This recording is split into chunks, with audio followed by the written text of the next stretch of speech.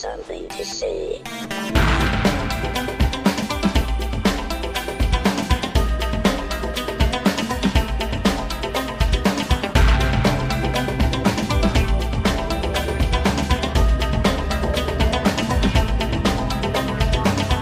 Project Shadow starts now.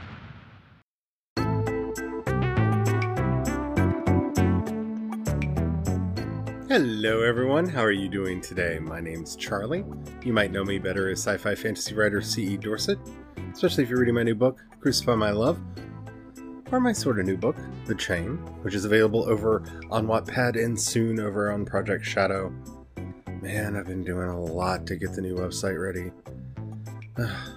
Anyway, sorry, a little burnt out, if you can't tell. So, let's talk about Shazam. We finally got to watch it, and I have a lot of thoughts about it. So let's do that, shall we? But before we get started, don't forget, if you haven't already, please rate this podcast wherever you're listening to it. It really does help out a lot. It tells the algorithms to share the podcast with more people. More people that listen, the bigger the community.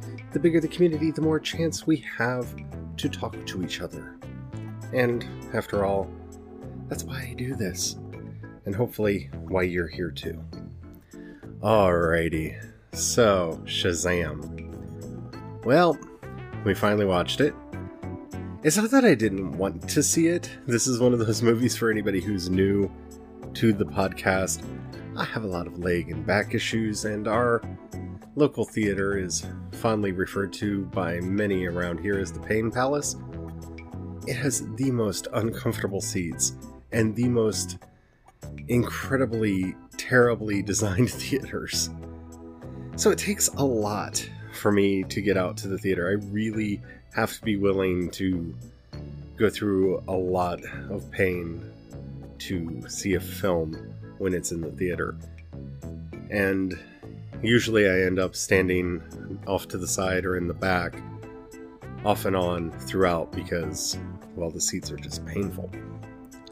So, Shazam is now out, and we watched it. I wish Brian was here to talk about it, because I think he enjoyed it just about as much as I did. Overall, right from the beginning, I have to say, I think it was a very good movie. And this may be controversial from some of the opinions that I've seen going around. As far as the most recent crop of DC Comics movies, this one might, in my opinion, be the best.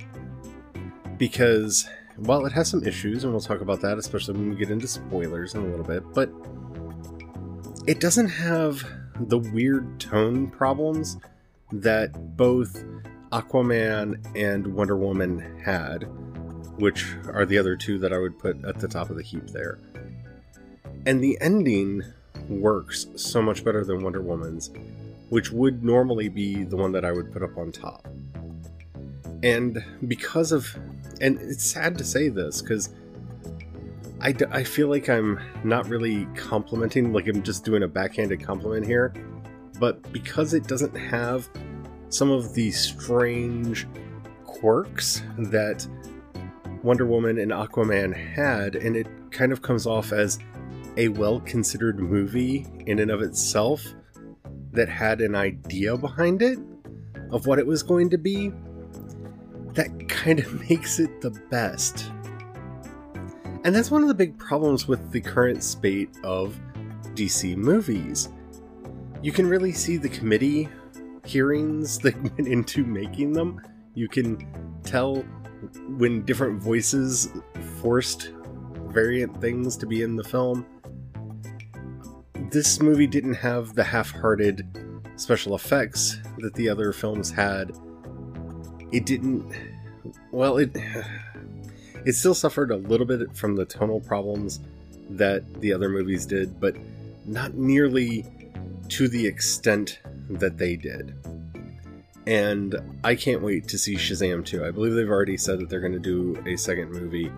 So I think they will learn, hopefully, from the success of this movie and do even better going forward.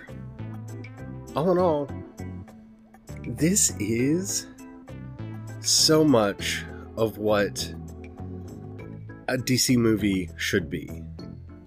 Honestly, I don't know if there's anything else I can say about this film without getting into spoilers, so if you have not seen Shazam and do not want to be spoiled about anything that happens in the movie, and I will probably be talking about the end of the movie quite a bit, then you should probably stop listening in 5, 4, 3, 2, 1, 0.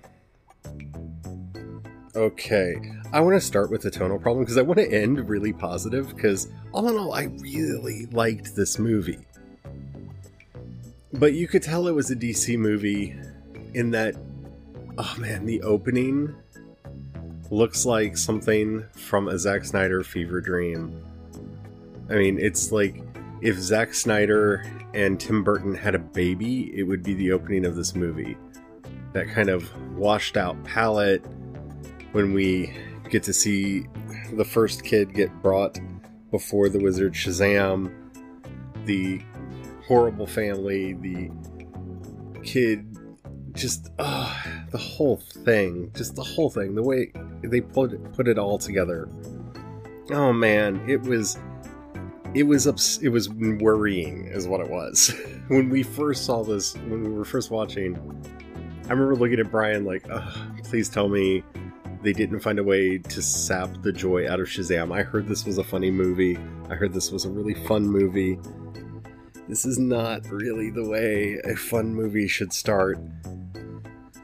But it really did kind of tie it in to the rest of the DC extended universe, or whatever we're supposed to call it now, that they were doing. Because, yeah, 1974, it's dark. We're going away for Christmas, and there are no toys. No toys. Your grandfather doesn't like toys. You shall have no toys. And you need to be a real man and learn to fight, and yeah, all that stuff. I get it. They were trying to set up a motivation for the villain, because, well, DC has not really had any villains with real motivations in them yet. I'm not... Okay, it worked and it didn't work. Yeah, you can see where his obsession comes from, in that he was offered the power and was found unworthy and spends the rest of his life trying to find his way back so that he can make himself worthy. Okay. Fine, I'm good with it. It does set a character motivation for our villain and shows a parallel between him and Billy Batson, or at least what you think will be a parallel between him and Billy Batson when you finally meet Billy. Beyond that, though, it's fine. I'm not saying it should have been cut from the movie or it should have been reshot, but don't let it turn you off. I think that's the biggest warning that this movie has. Like, content warning. The beginning of this movie starts off in a very dark, grim, dark way that you've come to expect from us here at DC Comics. Don't worry, the rest of the movie will get better, and then get really dark again, and then get better again. So, yeah. That was rough. Having Billy find his mother, and for her to basically be like, oh, hi, it's not a good time for me, bye. I mean, yeah, it does motivate Billy to see his foster family as family, but, oh man, that's a dark place to take the movie. Again, I'm not complaining, I think it works. It works well in the way they did it. The characters make sense, the actors did a good job with it, it's shot well. But yet again, it's one of those things that really lets you know that you're watching a DC movie, because, oh yeah, we're gonna go there, we're gonna get dark, we're gonna go there. And I didn't know how far they were gonna go with Shazam, and whether or not they were gonna do the Marvel family, or the Shazam family, I guess, as they're called now. I figured they might, but, you know, I tried very hard and succeeded, mostly from, you know, in avoiding spoilers for it.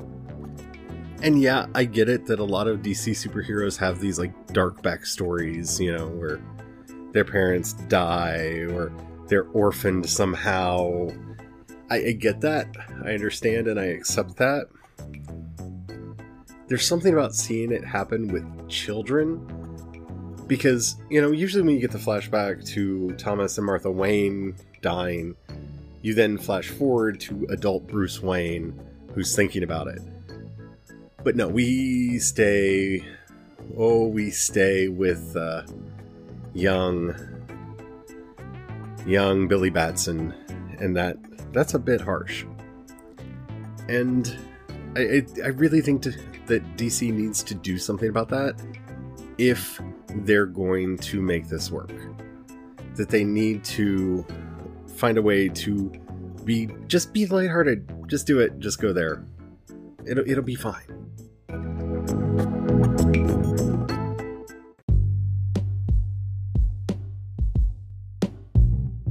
So the next thing that I think has to be said, because I've seen a lot of pieces talking about how good Zachary Levi was in this, and let's be honest, did anybody expect him not to do well? I mean, he's just awesome. So, yeah. Okay. But I don't think there's been enough talk about Asher Angel or, what was his name? Jack Dylan Grazer, who played the young Billy Batson and Freddie Freeman, respectively. Those two kids did such a good job in this movie that I'm just, like, I almost immediately looked up to see if this was one of those situations where they found somebody who was, like, in their 30s who looked like they were a kid, because they pulled it off so well. They pulled off the emotion, everything that they needed to do. It worked really, really well. And Faith Herman, who played Darla Dudley, the little girl in the family, oh my goodness, she is the cutest. Like, perfect. Just perfection. Like, the screen lit up every time she was on there. I hope she has a long and wonderful career, because she makes the movie. She's so cute and she's so perfect in everything that she does. The way that they did the story worked well.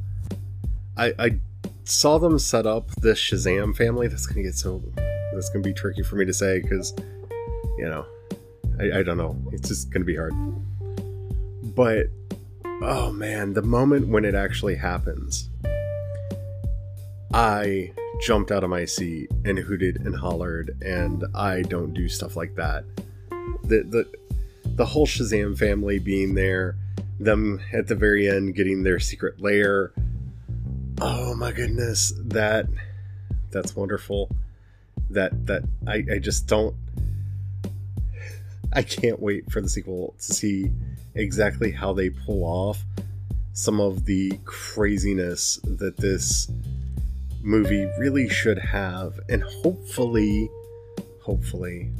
please, movie, please, remember, it's about having fun. That's why this movie's good. Because it's fun. Because you did a good job with it in allowing it to be fun.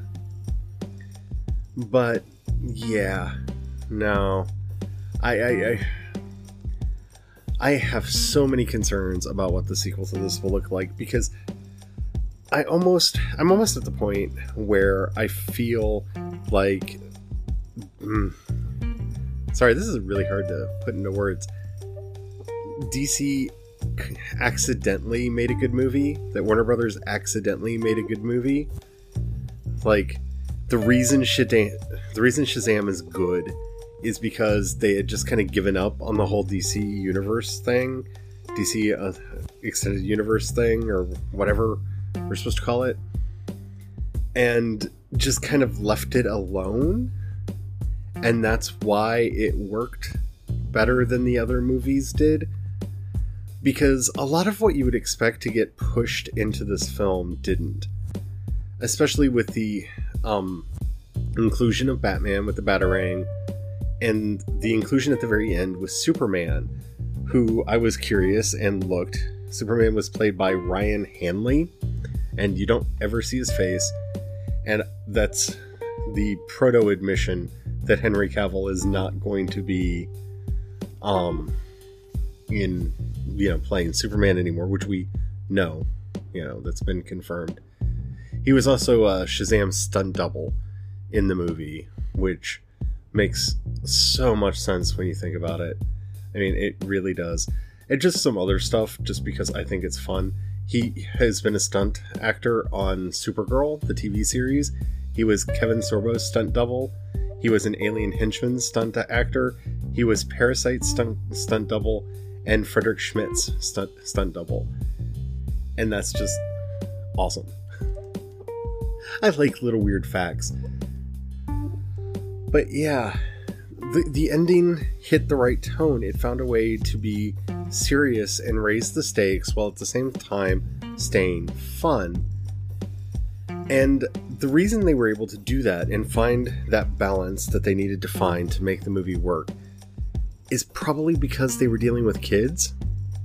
And so a lot of those darker instincts that they probably wanted to try to push into this didn't make it in. Like, the one thing that I can say is from the very beginning of the movie, the way the movie starts and that strange, like, disjointed backstory, it almost feels like there was an intention at some point to do much more of a Stranger Things take on this, and that was dropped along the way. Because you look at the tone, you look at the way that they set everything up with the very beginning, when we have what's his name, Dr. Savannah.